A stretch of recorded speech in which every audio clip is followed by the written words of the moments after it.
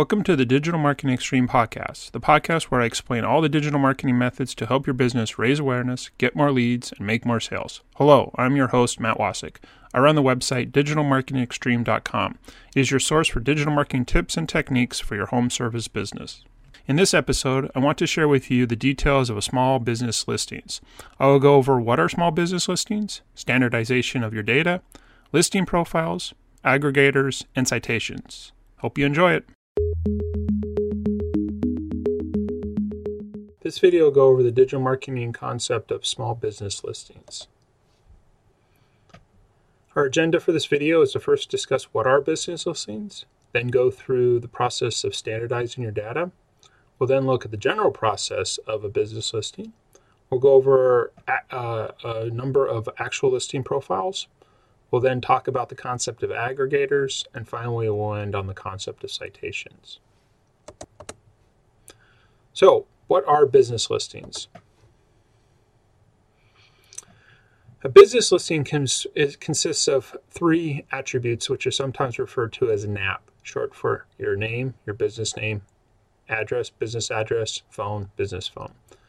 Citations are actual websites where you can place your business information to be found by the different search engines. One of the most important things about business listings is that it's very important to display the exact same data everywhere. So this data, again, is your name, address, and phone. Exact spelling, exact address, abbreviations. It's very, very important to make sure this all looks the same. So business listings are used by search engines like Google and Bing to show different attributes in their search engine results. So this could include your location, your business hours, the contact information, phone number, email, website. Also, in addition to search engines, mapping websites also use this information to show your location of your business. Again, major ones like Bing and Google, but also other ones like MapQuest and Apple Maps. The benefit of business listings to your digital marketing profile is that it gives you places on the internet where your business can be found. Additionally, because many of these websites actually show different categories, you're also going to be shown next to your competitors. So if somebody's looking for a specific industry or category on one of these websites, reason you want to have your business listed on them is so you could be shown next to your competitors. Business listings is very important that you actually standardize your data.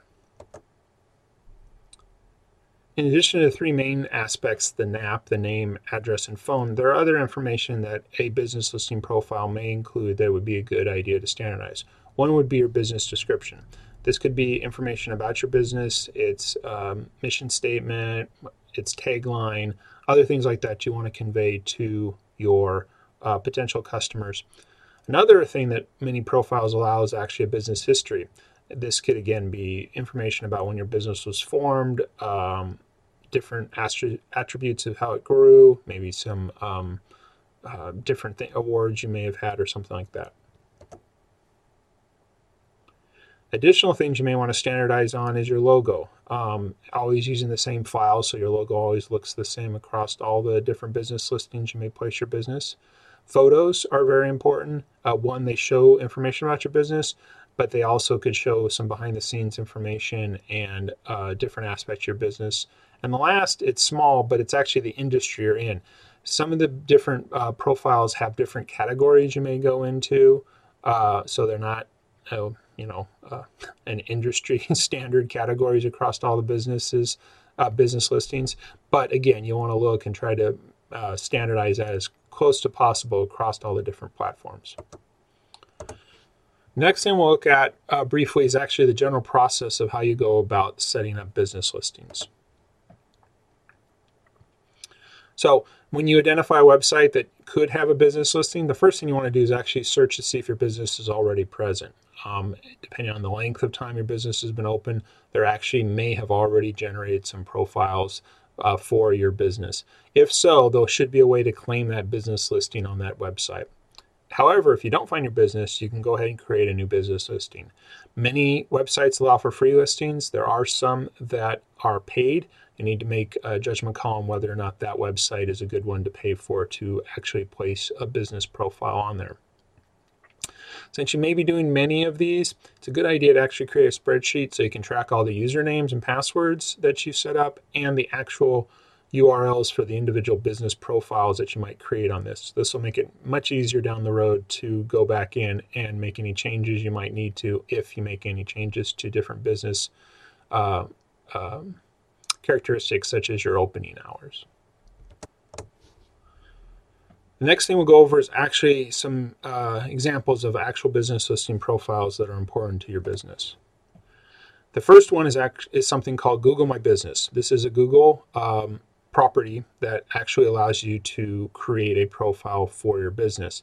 The reason this is most important is if someone were to search for your business name on Google, the Google My Business information will occur in what's called the knowledge panel that's usually on the right side of a desktop view in the search console. So because Google is the most popular search engine, having a Google My Business profile page is very important. The good thing is it's free. Additionally, this profile will also show up on Google's Maps, so it's kind of a 2-for-1 there. Once you've actually set up an account set up a profile using a Google account, there'll actually have to be a verification process. Now, there are a couple of different ways to occur, but typically this is where Google will send a postcard, which is a special code, to your address, and then you can go back in and finalize up the setting up of your Google My Business profile by verifying via this postcard. Another listing that you might want to set up is your Bing Places for Business. Bing is the search engine that is set up by Microsoft. It's also the default Microsoft Windows, so it makes it the second most popular search engine. Again, it is also free, and much like the Google one, it'll actually show up in both Bing searches and on the Bing map. It has a very similar process, including the fact that it might actually pull some information from the Google My Business profile. Another important listing for many businesses, though not all, is actually Yelp Business.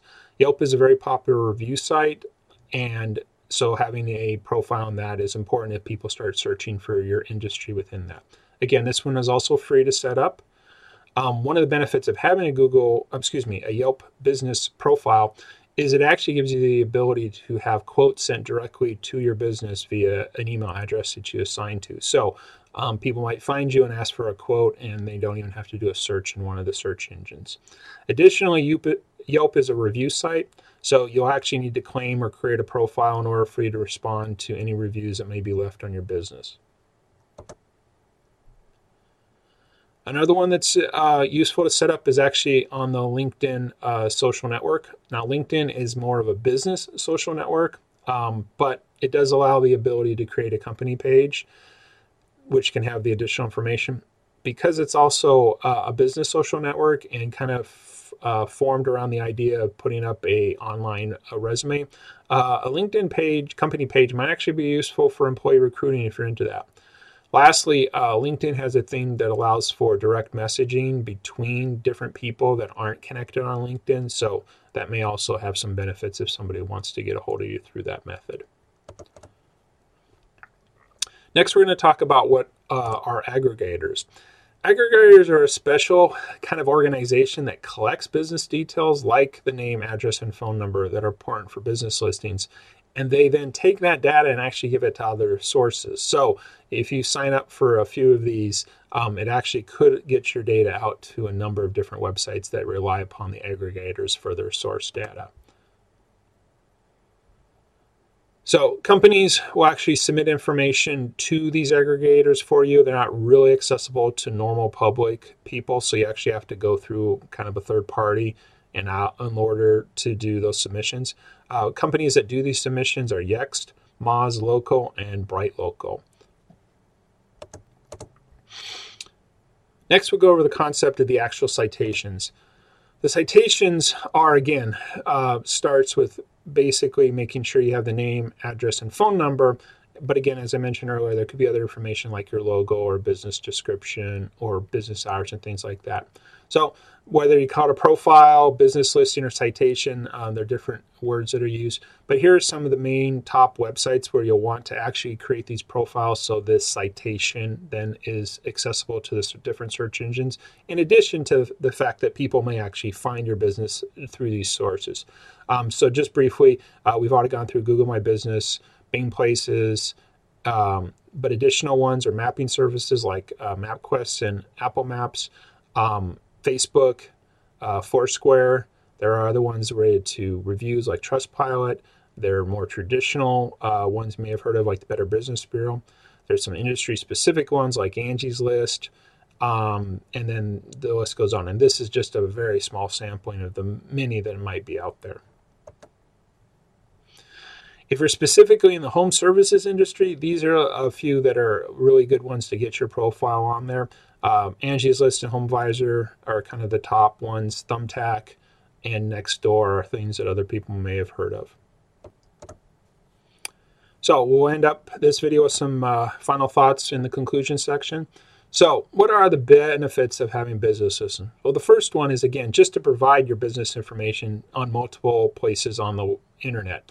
These websites allow you to write these citations or business listings or business profiles that have the standardization of your data, particularly your name, your address, and your phone number.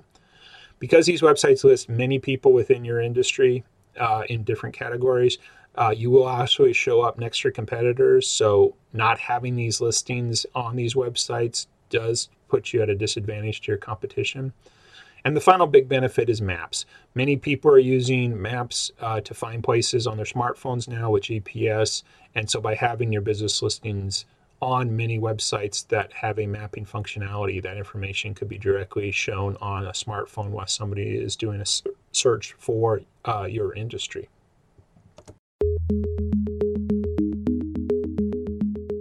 I hope you enjoyed this episode. If you'd like to learn more about how digital marketing can help your business, please check out our website at digitalmarketingextreme.com. Again, that is digitalmarketingextreme.com. Until next episode, this is Matt Wasik wishing you the best success in all your business endeavors. Later.